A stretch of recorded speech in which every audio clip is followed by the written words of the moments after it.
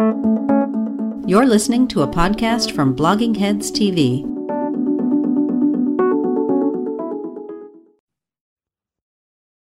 Hi, Mickey. Hey, Bob. How you doing? I'm doing okay, but I'm... Smoking a little weed there, are you, buddy? Weed? This is my government-issued crack pipe, Bob. Oh, are those part of Build Back Better?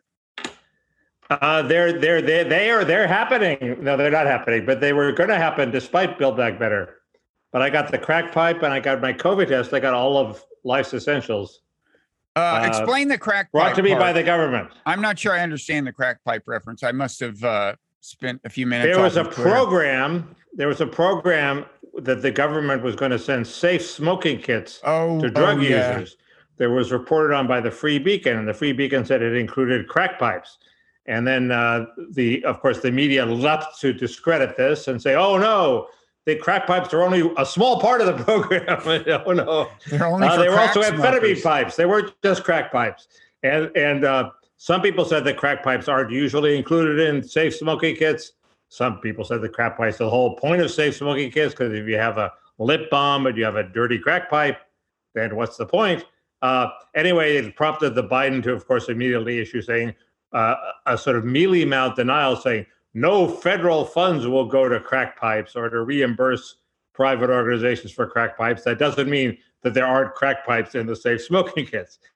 And then there was another article in somewhere else, a pretty good article, saying that the science of do crack pipes, help safety, supposedly because diseases enter through parched lips or something, was pretty thin compared with the science that says diseases are transferred by needles, which is pretty solid. Right. So, yeah, I don't get the crack pipe thing. I mean, you're gonna have a pipe, right? If you're a crack smoker, you get a pipe. You've got a pipe.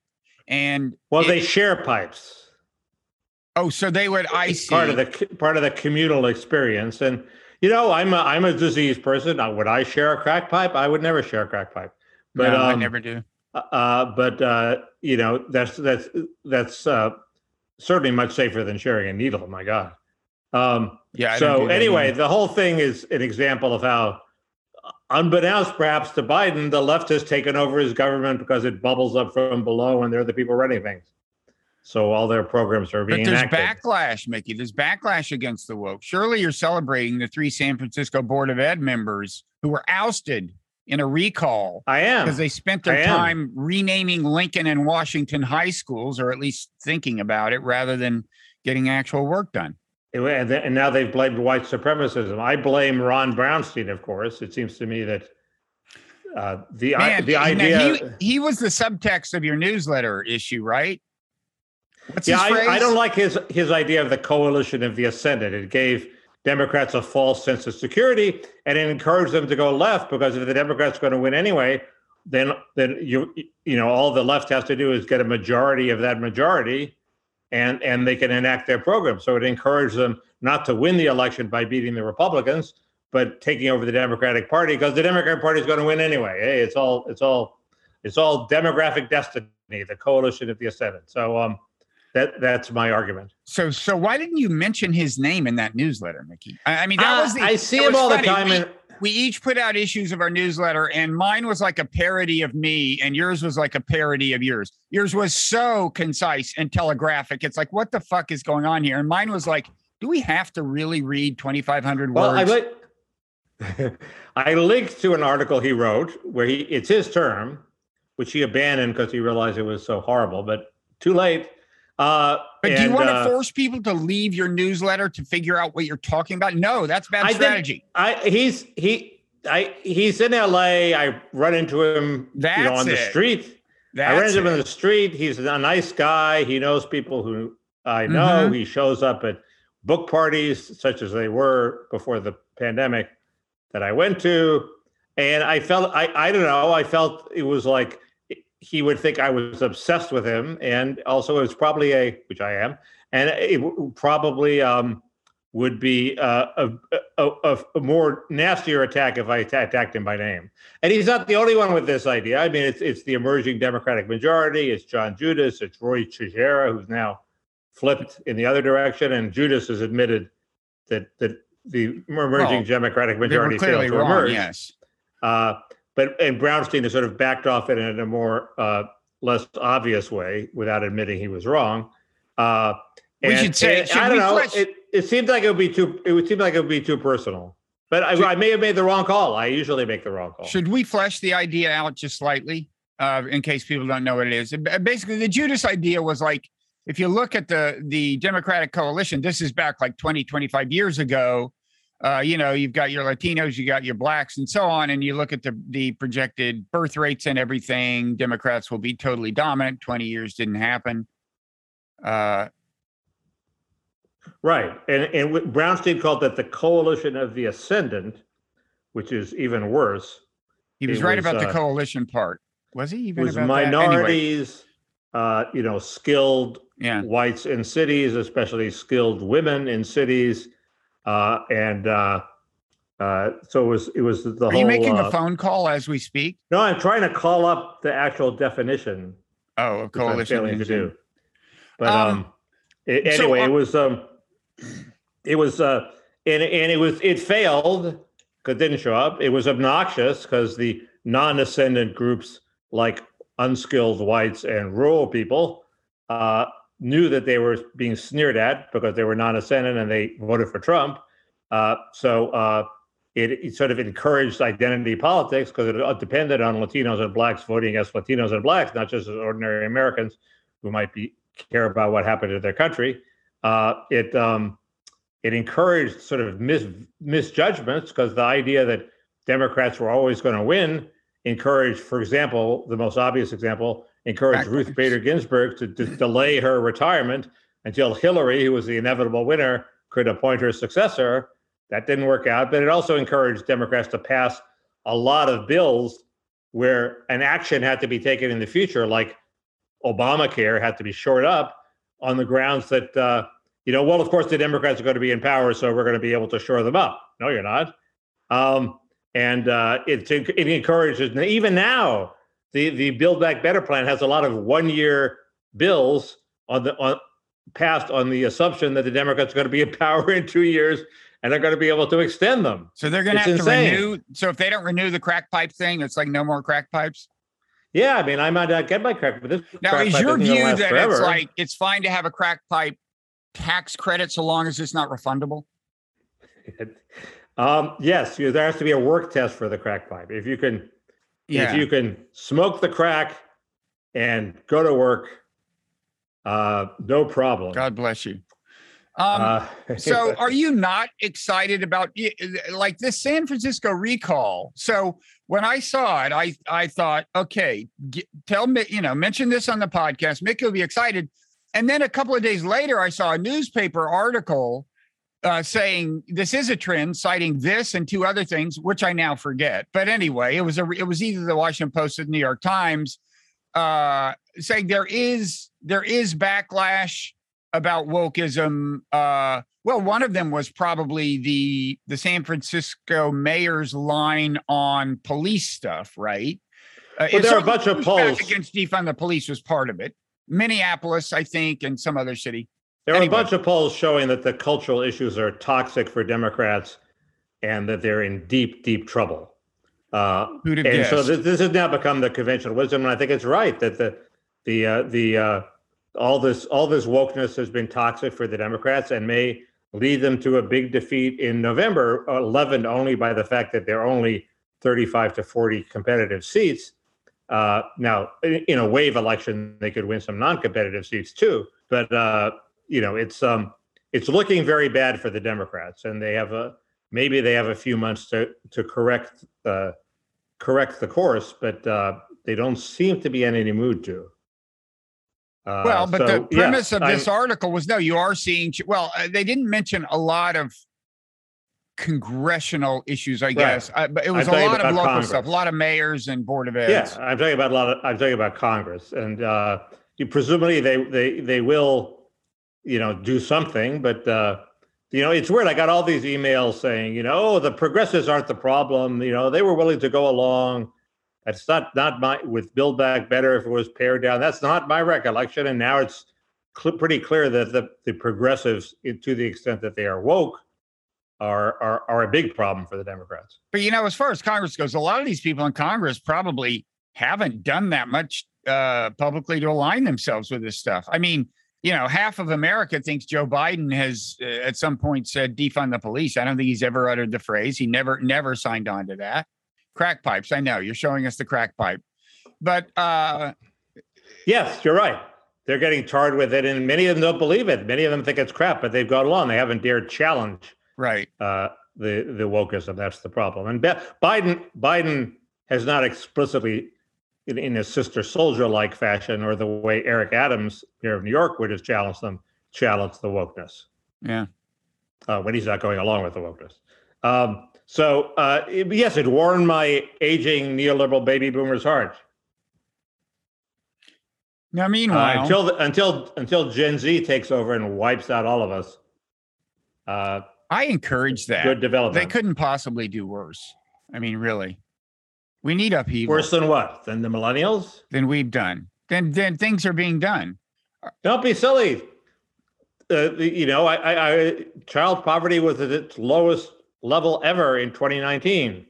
Thanks, I would partly claim, to programs you oppose. To the boomers' welfare reform. The household income was soaring in 2019 before the pandemic. If you want to look at why people like Trump, despite the fact that he's a crazy man, look at that chart. I'm not. I'm not. We're not at war. Now, speaking of Trump, I don't think the boomers. There's a slate pitch, Bob. The boomers aren't so bad. Oh yeah, we should talk about the that slate pitches in the pair. Okay, if not here, we should talk about the slate pitch piece. There was a piece about Slate, about the alleged demise of Slate, and then Matt Iglesias did a slate pitch piece. Yeah. Anyway, I interrupted you. Sorry. Oh, I don't know. What I was going to say when you mentioned Trump was, meanwhile, it sounds like Mike Pence has shown about as much courage as he's going to show for a while, because he kind of, after taking clear issue with Trump on the January 6th issue, he apparently, I just read the headline, I haven't read the piece, but it says Pence defends RNC's January 6th resolution. That's the resolution depicting the January 6th rioters as engaging only in legitimate political discourse. So it sounds like it didn't say only, but it left the inference that they were all legitimate. Well, anyway, Pence is now defending it, which looks like a little bit of a walk back from his attack. Yes, it shows that he wants to have a political future, despite all evidence. But it also, by the same token, it's an indicator of what you need to do to have a political future, at least in his reckoning, and that's a little disturbing. There is one sort of strained reading of the RNC resolution that says they're talking about the people who were engaged in legitimate protests and are still being subpoenaed, and I don't think they're being charged. It's a little of a weak case, but there probably are some people who sort of wandered in who are being swept up in this, and so it's not a completely insane position, but it's crazy to think that the vast bulk of the people being charged were just legitimate protesters. I think.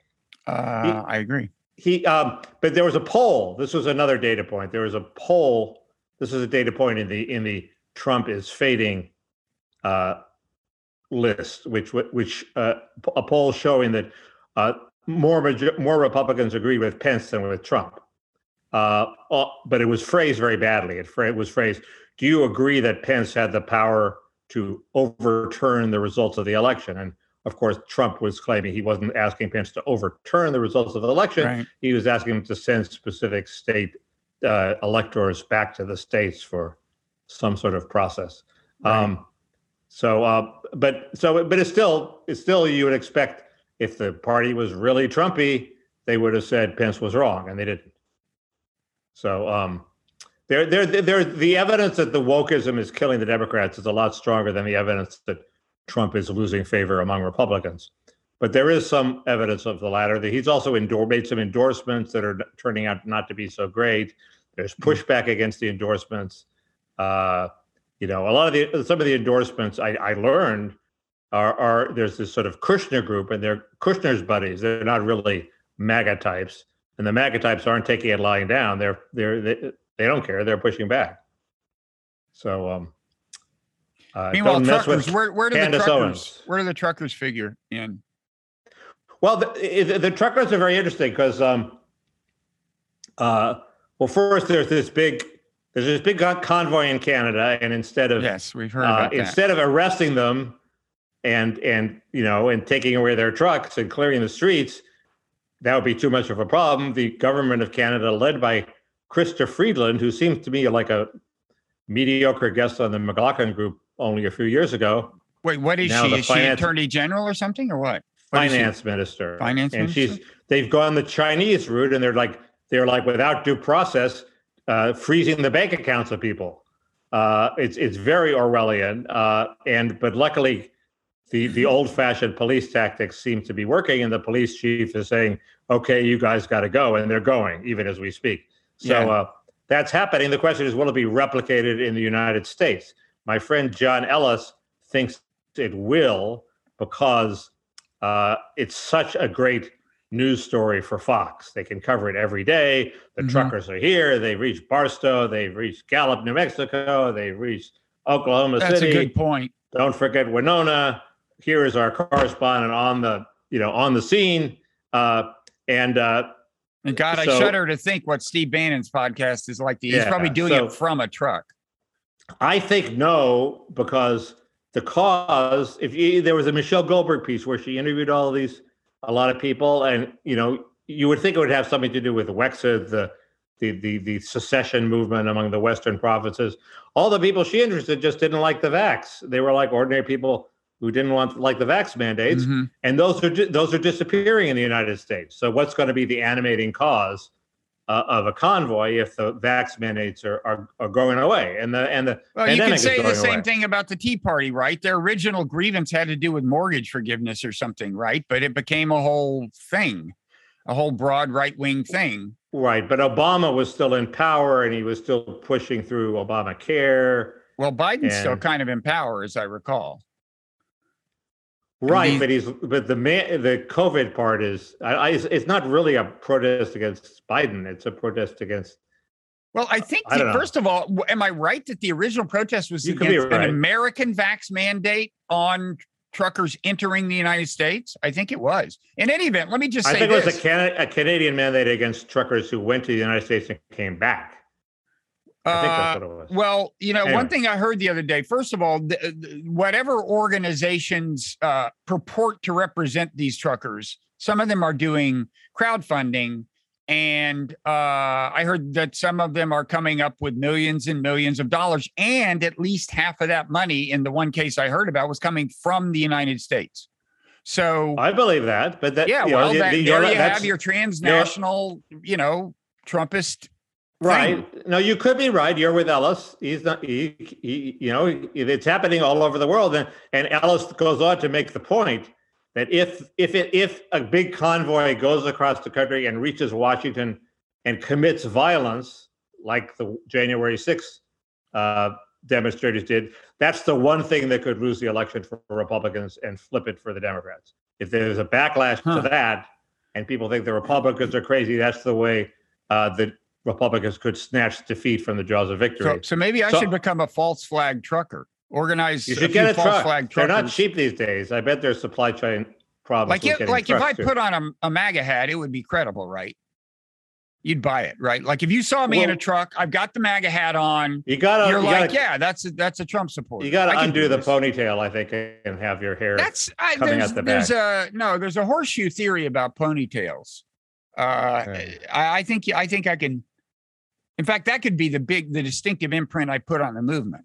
Yeah. But then you have to commit violence, and then you go to jail. So, Mickey, there are things you don't know about my past. Okay, let's just say it is not totally beyond imagining to those who know me.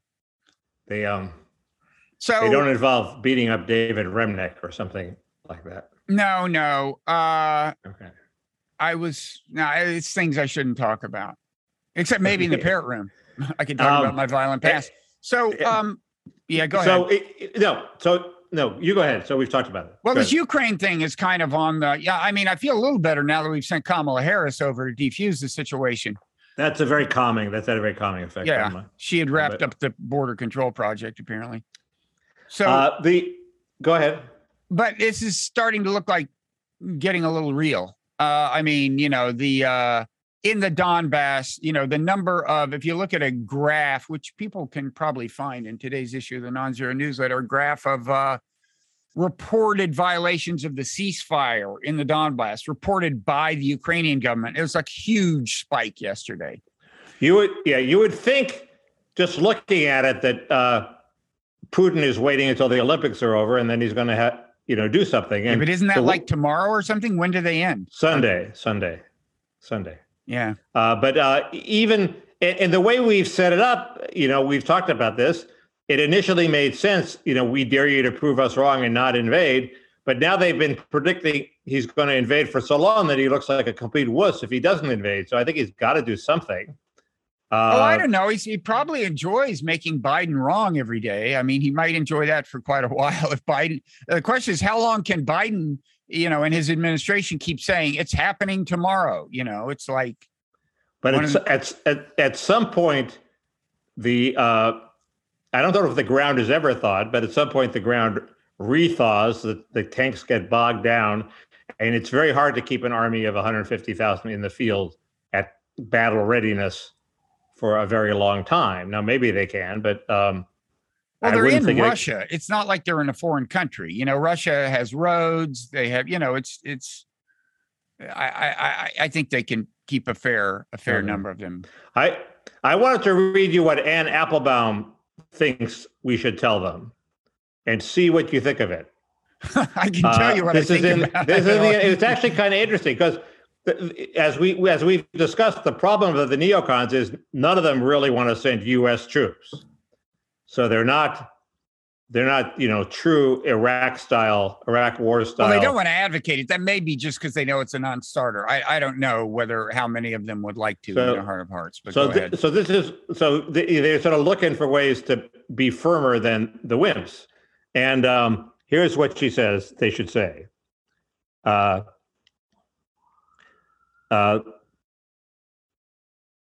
Tension is mounting. We have told Lavrov instead that an invasion of Ukraine will carry very, very high costs, higher than he has ever imagined.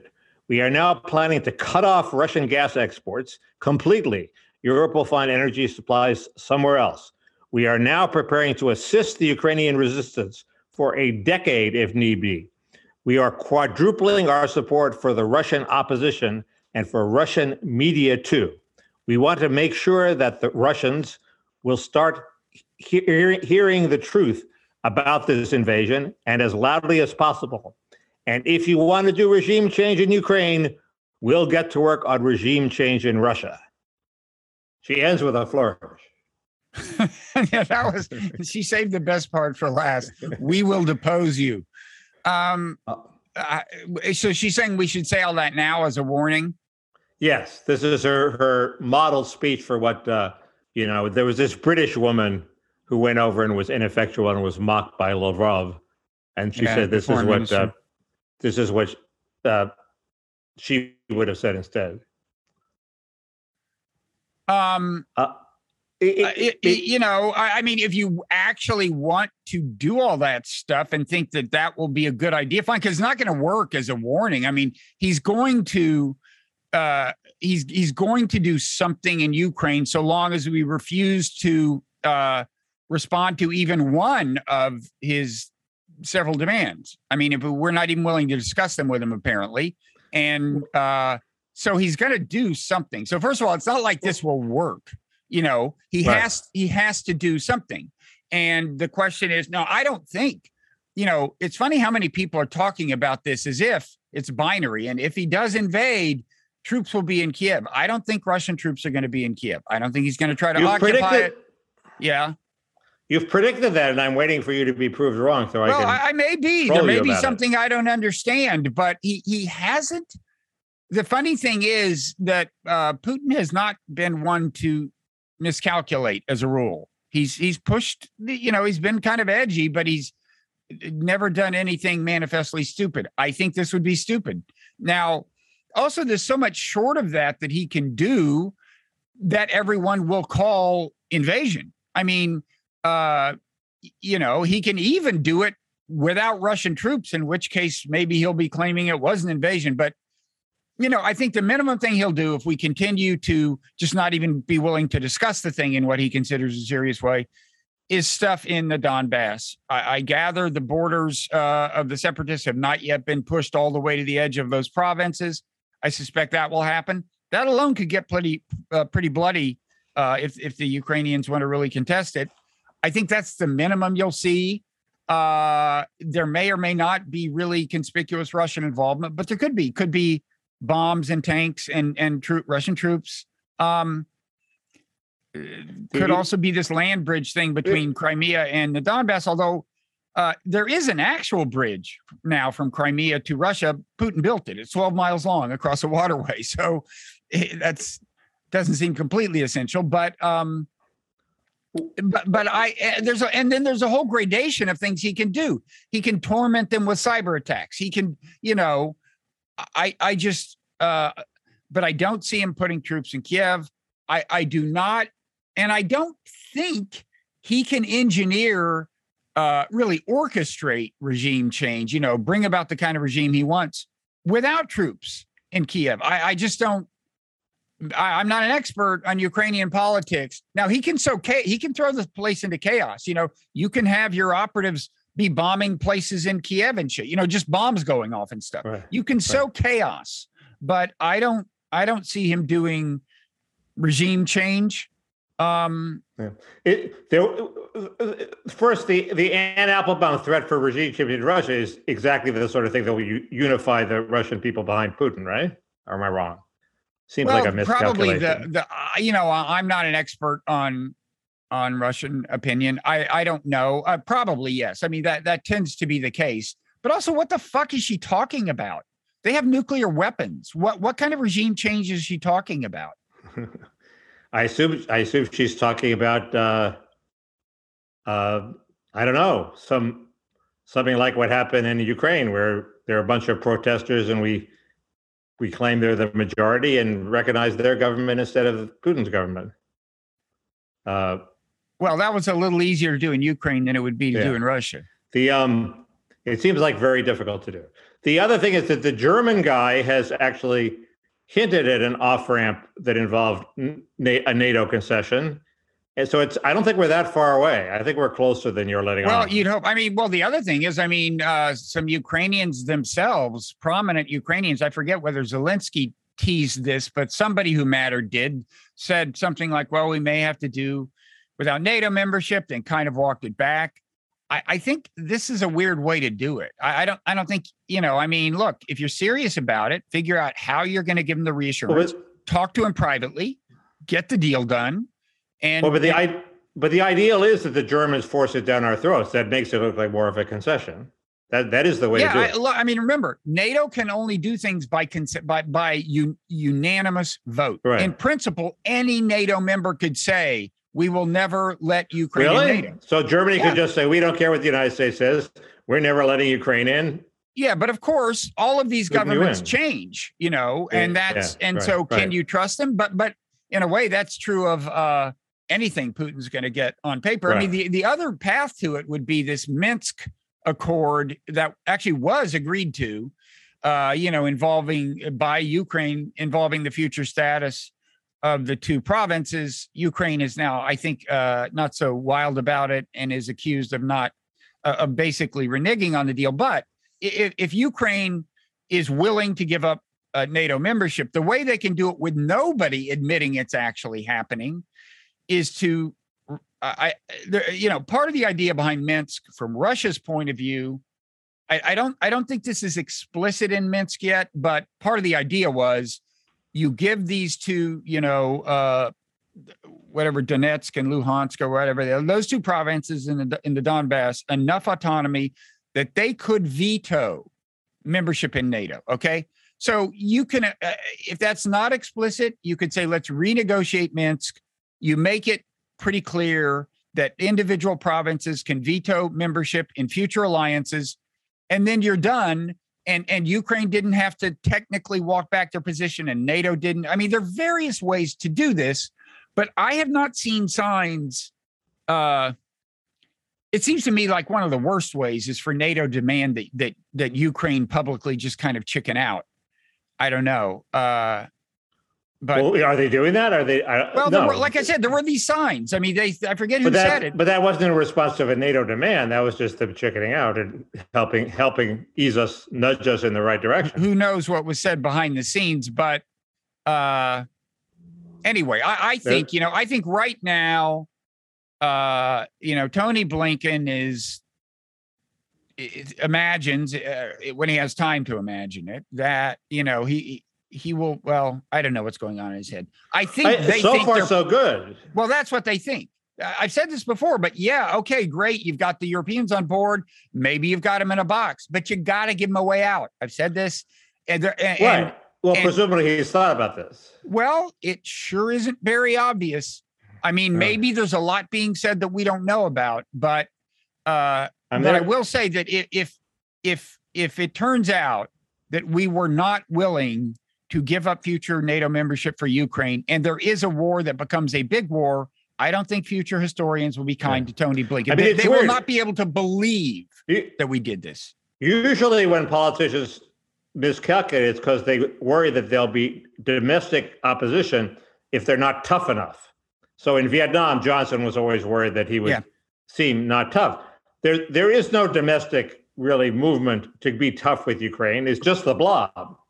Well, they see the blob as being a significant thing. I mean, they feel the heat of the blob, clearly. Not if you're a politician, you don't think the blob is significant. How many votes does the blob have? First of all, these guys are in the blob, okay? It's not like they secretly agree with me. Blinken is not president. Biden is president. He's a politician. He's in the blob too, of course. Well, I think I don't know to what extent he's calling the shots. I think, the older you get and the less, let's say, cognitively on top of things you get, the more vulnerable you are to staffers who want to make policy. And these guys know him very well, and they would know how to do it. There's new evidence to show that old people don't get slower. They just get more cautious, Bob. Well, they do get more cautious. I think it's bullshit. I've gotten slower. So. Oh, they who said? Who am I speaking to, please? Wait, did they seriously say you don't get slower? Yeah. There's a study that I just read today. I mean, Mickey, what people don't realize is the recording they get of our podcast is already at 2.5 times the actual speed. This is we speak like it's like 1/5 or something. Right. See, I can't even do the math. That's another good example. And I had more time than it seems to do it. Anyway. One thing that struck me is all the people who are sort of opposed the original sin, which is that I read, which is expanding NATO despite, George W. Bush expanding NATO, despite the objections of George Kennan and Daniel Moynihan and a bunch of eminent people thought it was a terrible idea. Those objections were when Clinton started the initial expansion. That's when Kennan first. Then Bush faithfully strong-armed the Europeans into pledging future membership to Ukraine and Georgia. And anyway, they all seem to say that it's defense contractors were leading the charge to expand NATO. Yeah. And that's always seemed to be the crudest radical theory of the Vietnam War, that it was all the defense contractors doing. It wasn't now it's become practically conventional wisdom on the right. I mean, these are mainly anti-interventionists on the right that I'm reading, like Scott McConnell and Ann Coulter, and they're all saying, look for the Lockheed leadership. Yeah. Apparently, the head of the committee to expand NATO was from Lockheed. He was Bruce Jackson, who later, by the way, moved in a somewhat sensible direction. He says less crazy stuff lately. But it just seemed good. He was way too crude and Marxist. But he was also, I hear from Richard Hanania. He said this on my podcast. This Bruce Jackson guy was also very much involved in the Project for a New American Century and funding that, which, that was the Crystal Kagan thing that helped get us into the Iraq War. I mean, Bruce Jackson is a non-trivial figure, but go ahead. but Okay, less well, just crazy than he once was. seeing this all as the doing of evil defense contractors seems very crude, but everybody still believes it, and it could be true. But it isn't only that. I mean, there are the ethnic lobbies, the Eastern Europe. First of all, they're the voters in the Midwest, but also there is now a Ukrainian lobby, like money coming from Ukraine to influence our policy. There's that, and then there's. I don't understand. I would love to know what was really going on in Clinton's head. I would love to know. And somebody should tell us. In Vietnam, Johnson was worried that if he seemed to be a wimp, a Republican candidate, anti-communist like Ronald Reagan would come along and say, this guy is insufficiently anti-communist, and beat him.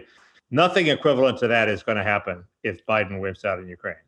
Nobody's going to rise up and say, you weren't tough enough on Ukraine. It's just not going to happen. Well, certainly people not if Trump is the opposition. I mean, Trump is an opportunist. He'll probably try, but some would try. Marco Rubio? Yeah, maybe, possibly. Wouldn't he? I don't know what he's been saying, but Cotton would. Tom Cotton might. Yeah. And Clinton, I mean, the thing about Democrats is for so long, Republicans did this to them, said that Democrats weren't man enough, that it's almost just a reflex. Oh, I have to look a little tougher than I actually feel. I think that may have been going on in Clinton. Now with Bush, I'd love to know what the deal was in 2008, because Putin, I think, had just not long ago delivered this speech that got everybody's attention, where he said, enough is enough. You guys have been doing this shit too long. You're invading countries. You're not complying with international law. You're expanding NATO. I'm getting super fucking pissed off. And up until then, by the way, Putin had done none of the shit that we blame him for now. He hadn't monkeyed around in Georgia or anywhere else beyond his borders. And he laid down a very clear warning. And I think it's after that Bush said, oh, surely you don't mean it. Bush was I think a true believer. Look at his second inaugural speech, which alarmed a lot of people. Yeah, but this was well after that. This was 2008. Supposedly, Bush became in some ways disenchanted with the neocons, but he's got a funny way of showing it. I don't know. It's weird how there's been a series of stories, one in Business Insider, one in the Wall Street Journal just today, and one in the Washington Post, all about they're the sort of all about how the Bush administration really is doing these wonderful things.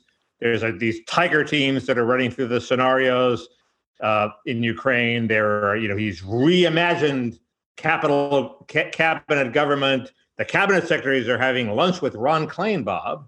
Wait, I think you just said the Bush administration, and you meant the I meant the Biden administration. Okay, sorry. The Wall Street Journal had one. They're doing it so much better than Afghanistan. They've learned all the lessons, and they're sort of running a victory lap before the victory. And it's like if you did a TikTok of the Cuban Missile Crisis before we'd actually resolve the Cuban Missile Crisis. Yeah. We don't know if we're going to win this. And it's also the sort of story that reporters write on the first month of the administration to grease the sources, to suck up to the sources in the administration. So it's a little like the Biden administration reset has become grease us again. Okay, maybe we'll tell you something. But write some source greasers, and they're getting them. And the other thing is, the way they're redoing the government is all designed, if you read it closely, to work around the fact that Biden can't do very much. So he's reinventing cabinet government to have the cabinet go out and sell his policies, because he's 80 years old and he ain't going to go out and sell his policies. Or the cabinet lobbies Congress because he ain't going to lobby Congress. Or they run through these scenarios because, they're not going to run through the scenarios with him. They have to present him with a fait accompli. So it's sort of it's sort of skirting the elephant in the room, which is that Biden isn't 100%. Grease us again is a great phrase. You should do something with that, like a name of an album. Is your guitar there? Do you have your guitar? No, not here. Grease us again. I call it the great regreasing, but grease us again. Now, the great regreasing is the name of your book. I mean, I do see a unified brand here, a unified Kaus brand. But I think the song and album are Grease Us Again. The name of the book is The Great Regreasing.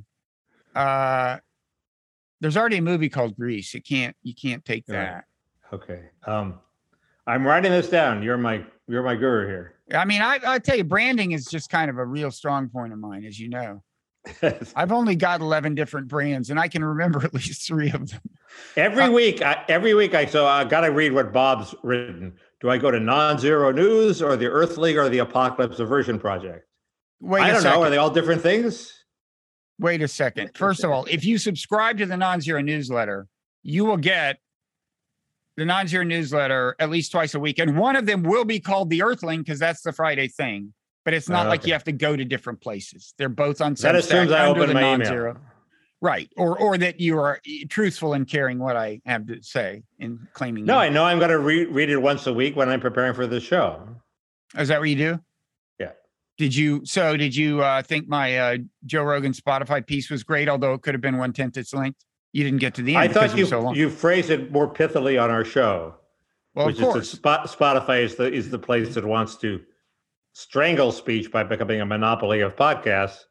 So it's ironic. But just as we went to tape, I saw something that Rogan has disappeared from Spotify. All his shows. Maybe not true. No. I mean, unless there's been news. It didn't lead Drudge. And Drudge, I think, would get on it. Although Drudge doesn't. The secret to Drudge is that he only posts twice a day. Yeah. For 3 hours. So if he comes in between, he sometimes misses it. That is old school. Does he really only post twice a day? He works like a maniac for 4 hours twice a day. I'm going to Google Rogan on. He has people who, if something really big breaks, he has people who futz around with the site, I think. But I think he's been doing it for how could he possibly? Wait, I'm seeing a tweet that says Noah Shackman is. Yeah, the Noah Shackman is the one that I saw. Well, so Rolling Stone, he's now the editor of Rolling Stone. Rolling Stone has got the piece apparently that says Joe Rogan's embattled podcast.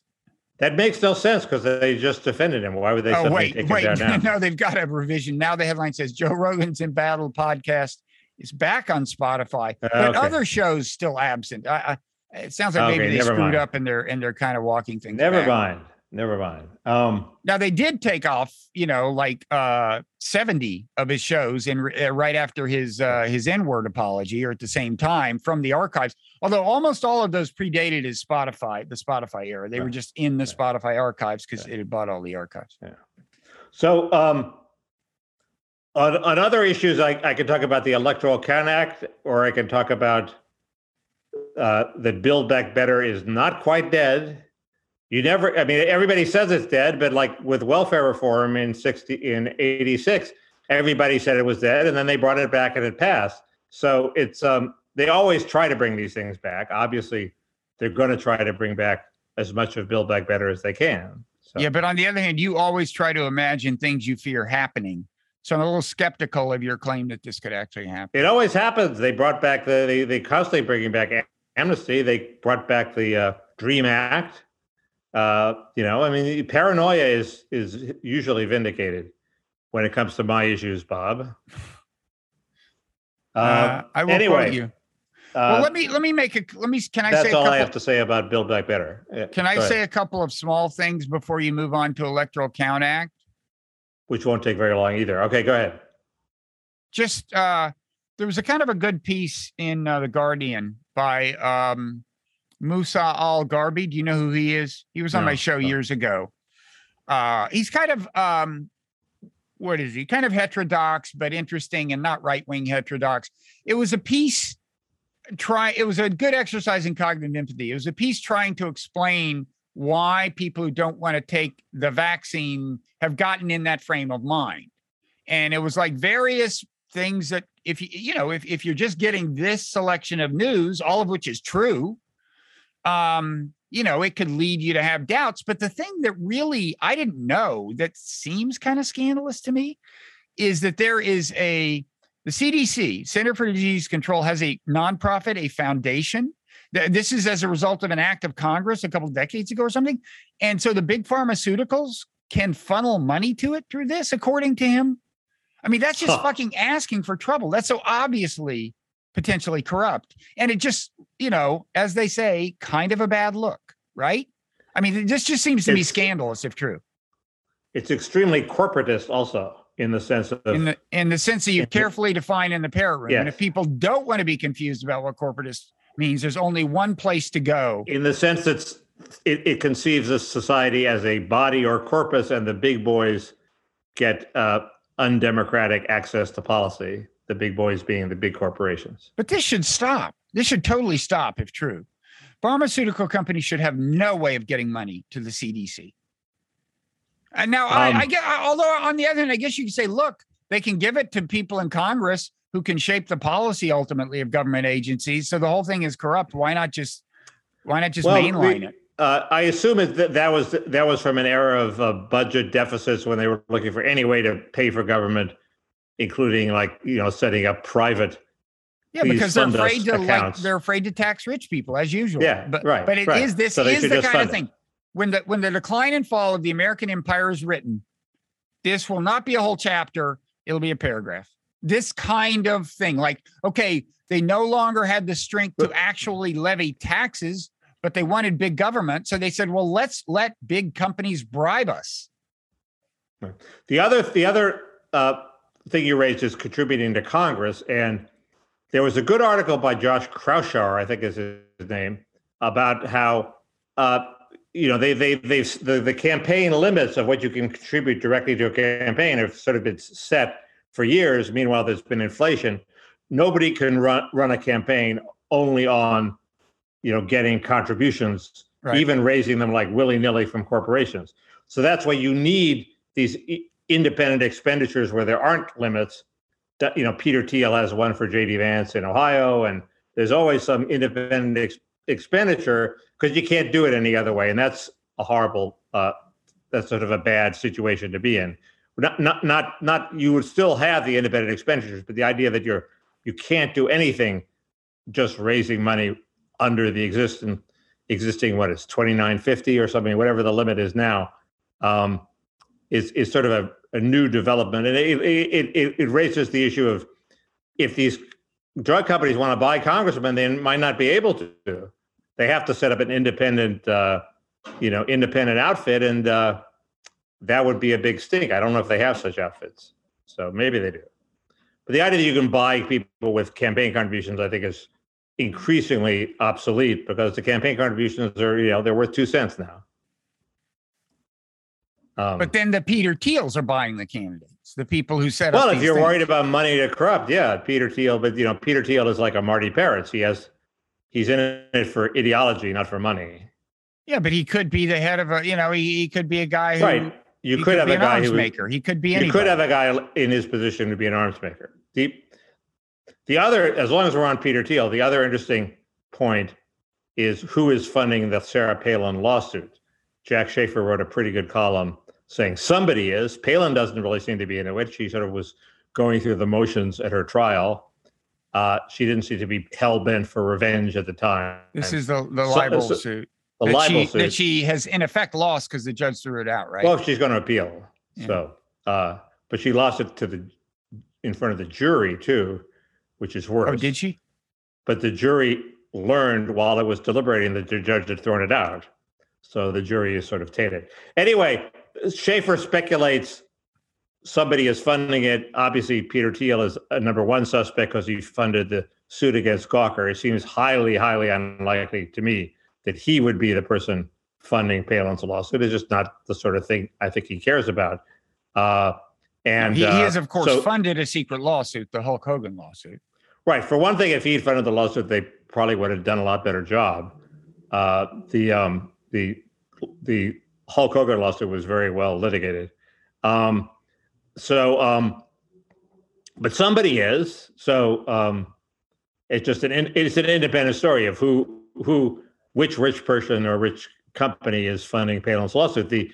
Palin was actually pretty funny. The Schaefer's big example is somebody asked her a tough question, and as a witness, she said, "Objection!" and they asked her why she said that. And she said, "Oh, I just thought it was funny," which it was. Give her some points for being funny. Yeah. Anyway, she had some funny lines in her convention speech. Although she didn't write that. She delivered it. It was written by animal rights activist Matthew Scully. Is that right? I think so, yeah. Huh. And it was a hell of a speech. It was. Had us scared. Anyway, so we've dealt with Sarah Palin.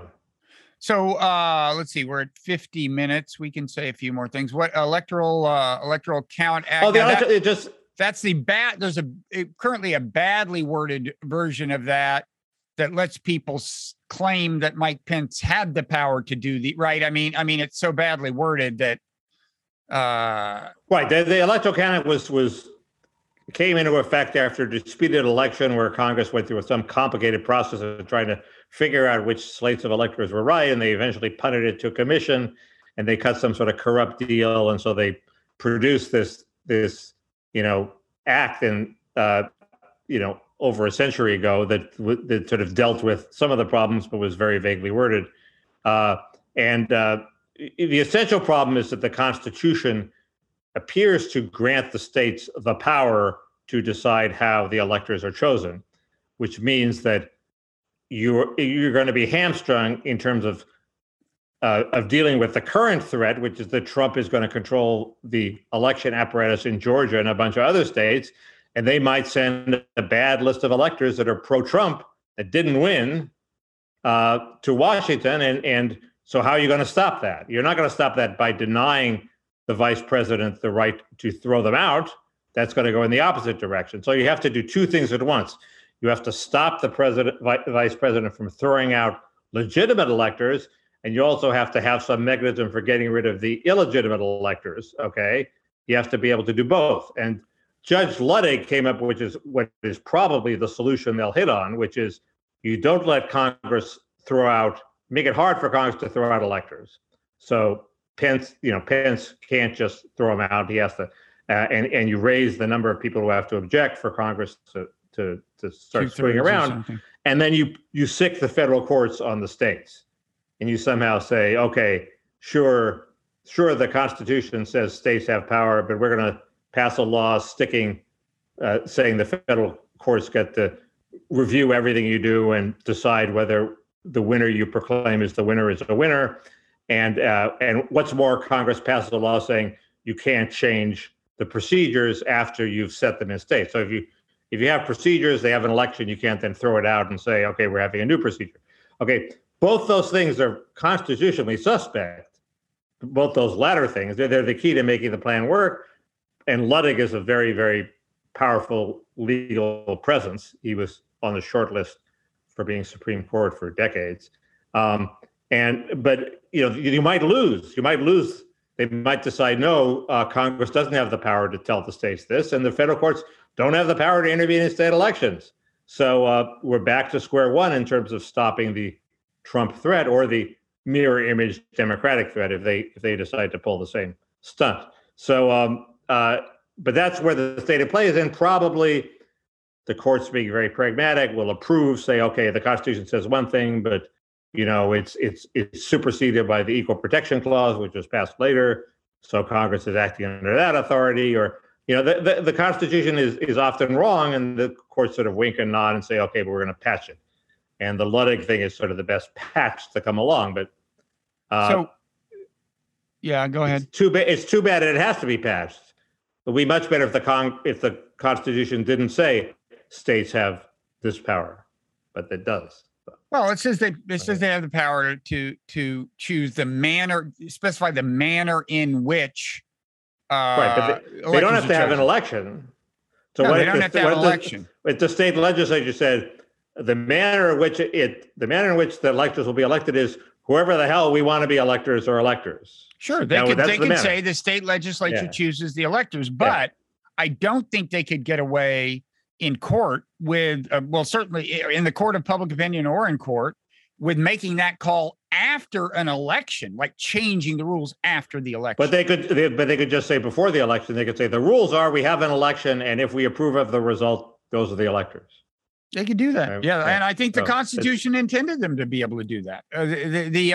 My question on the Electoral Count Act is, I gather that there are prospects for actual legislative reform here, right? An actual new Electoral Count Act could get passed within the next year. Is that wrong?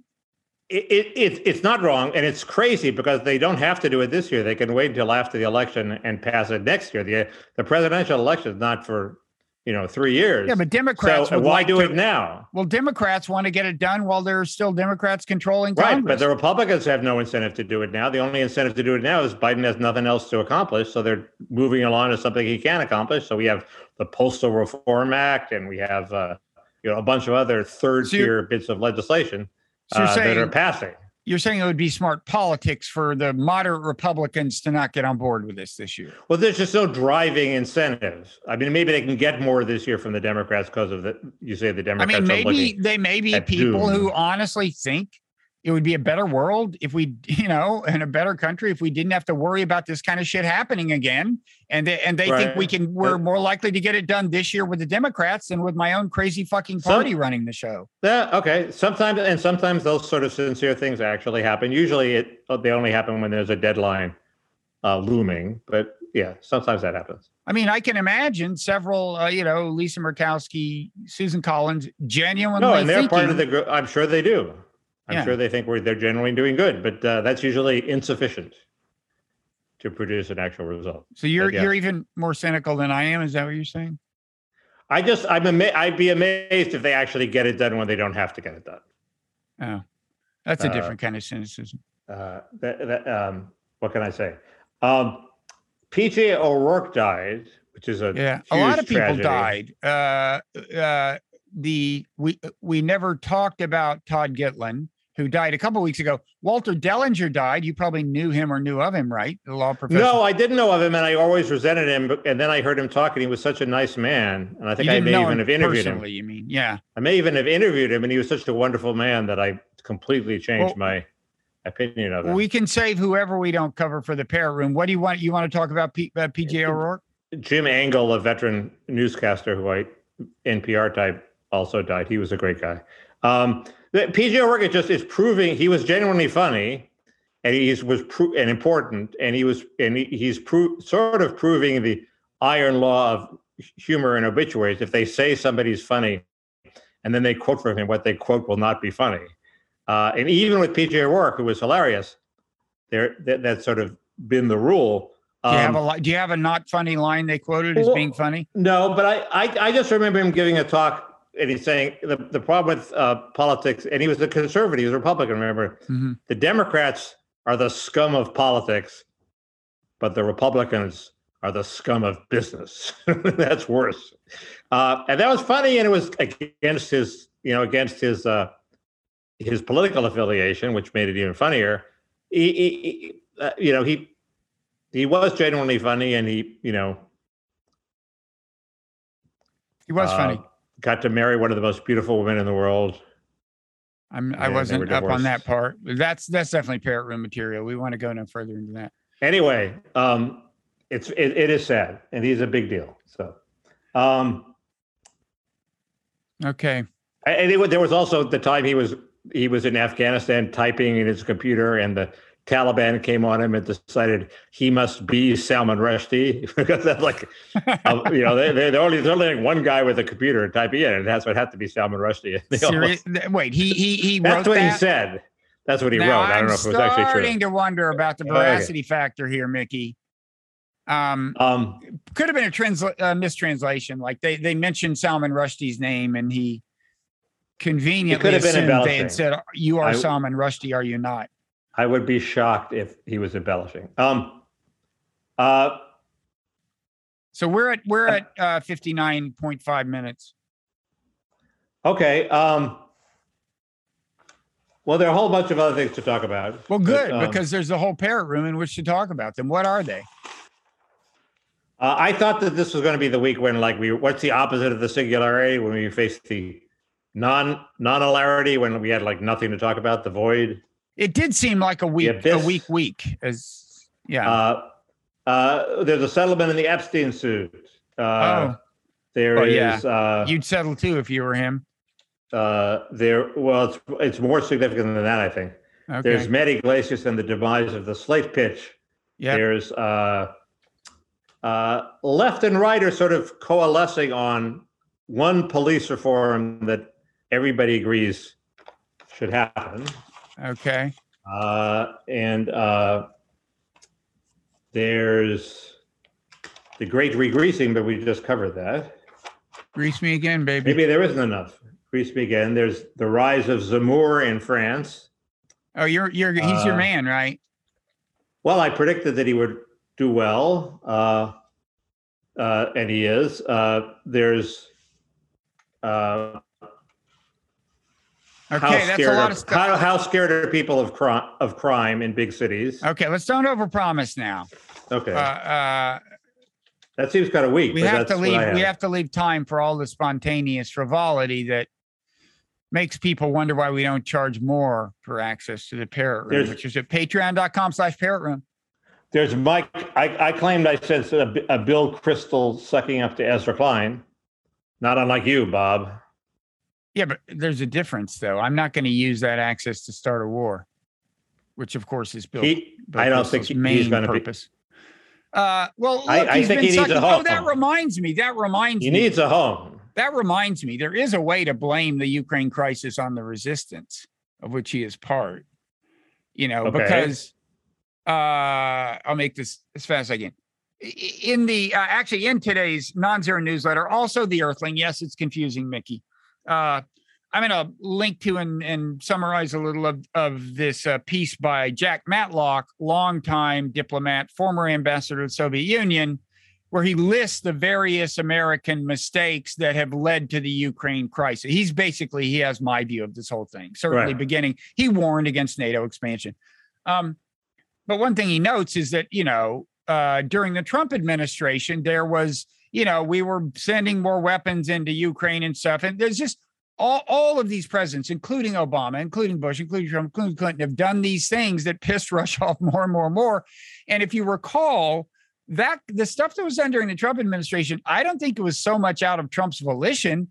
It was that the resistance was so hammering away at the Trump as the Russian stooge theme that he was willing to succumb to the blob and do all these anti-Russian things, sanctions, weapons, and so on. So if you want to blame the Ukraine crisis on the resistance, this is as close as you can. But you could hardly blame them for him. He didn't have to appoint John Bolton. My God. That was actually the Trumpiest above thing and beyond what he had to do. That was actually a Trumpy thing. Bolton appealed to the Trump in Trump. Right. So you can't blame Bill Kristol for Bolton. I don't blame him for that, but I do think a lot of the anti-Russian stuff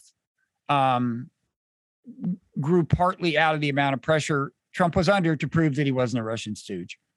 That's my conjecture. No, I think some of that. Also that Trump, didn't control his own bureaucracy. Yeah.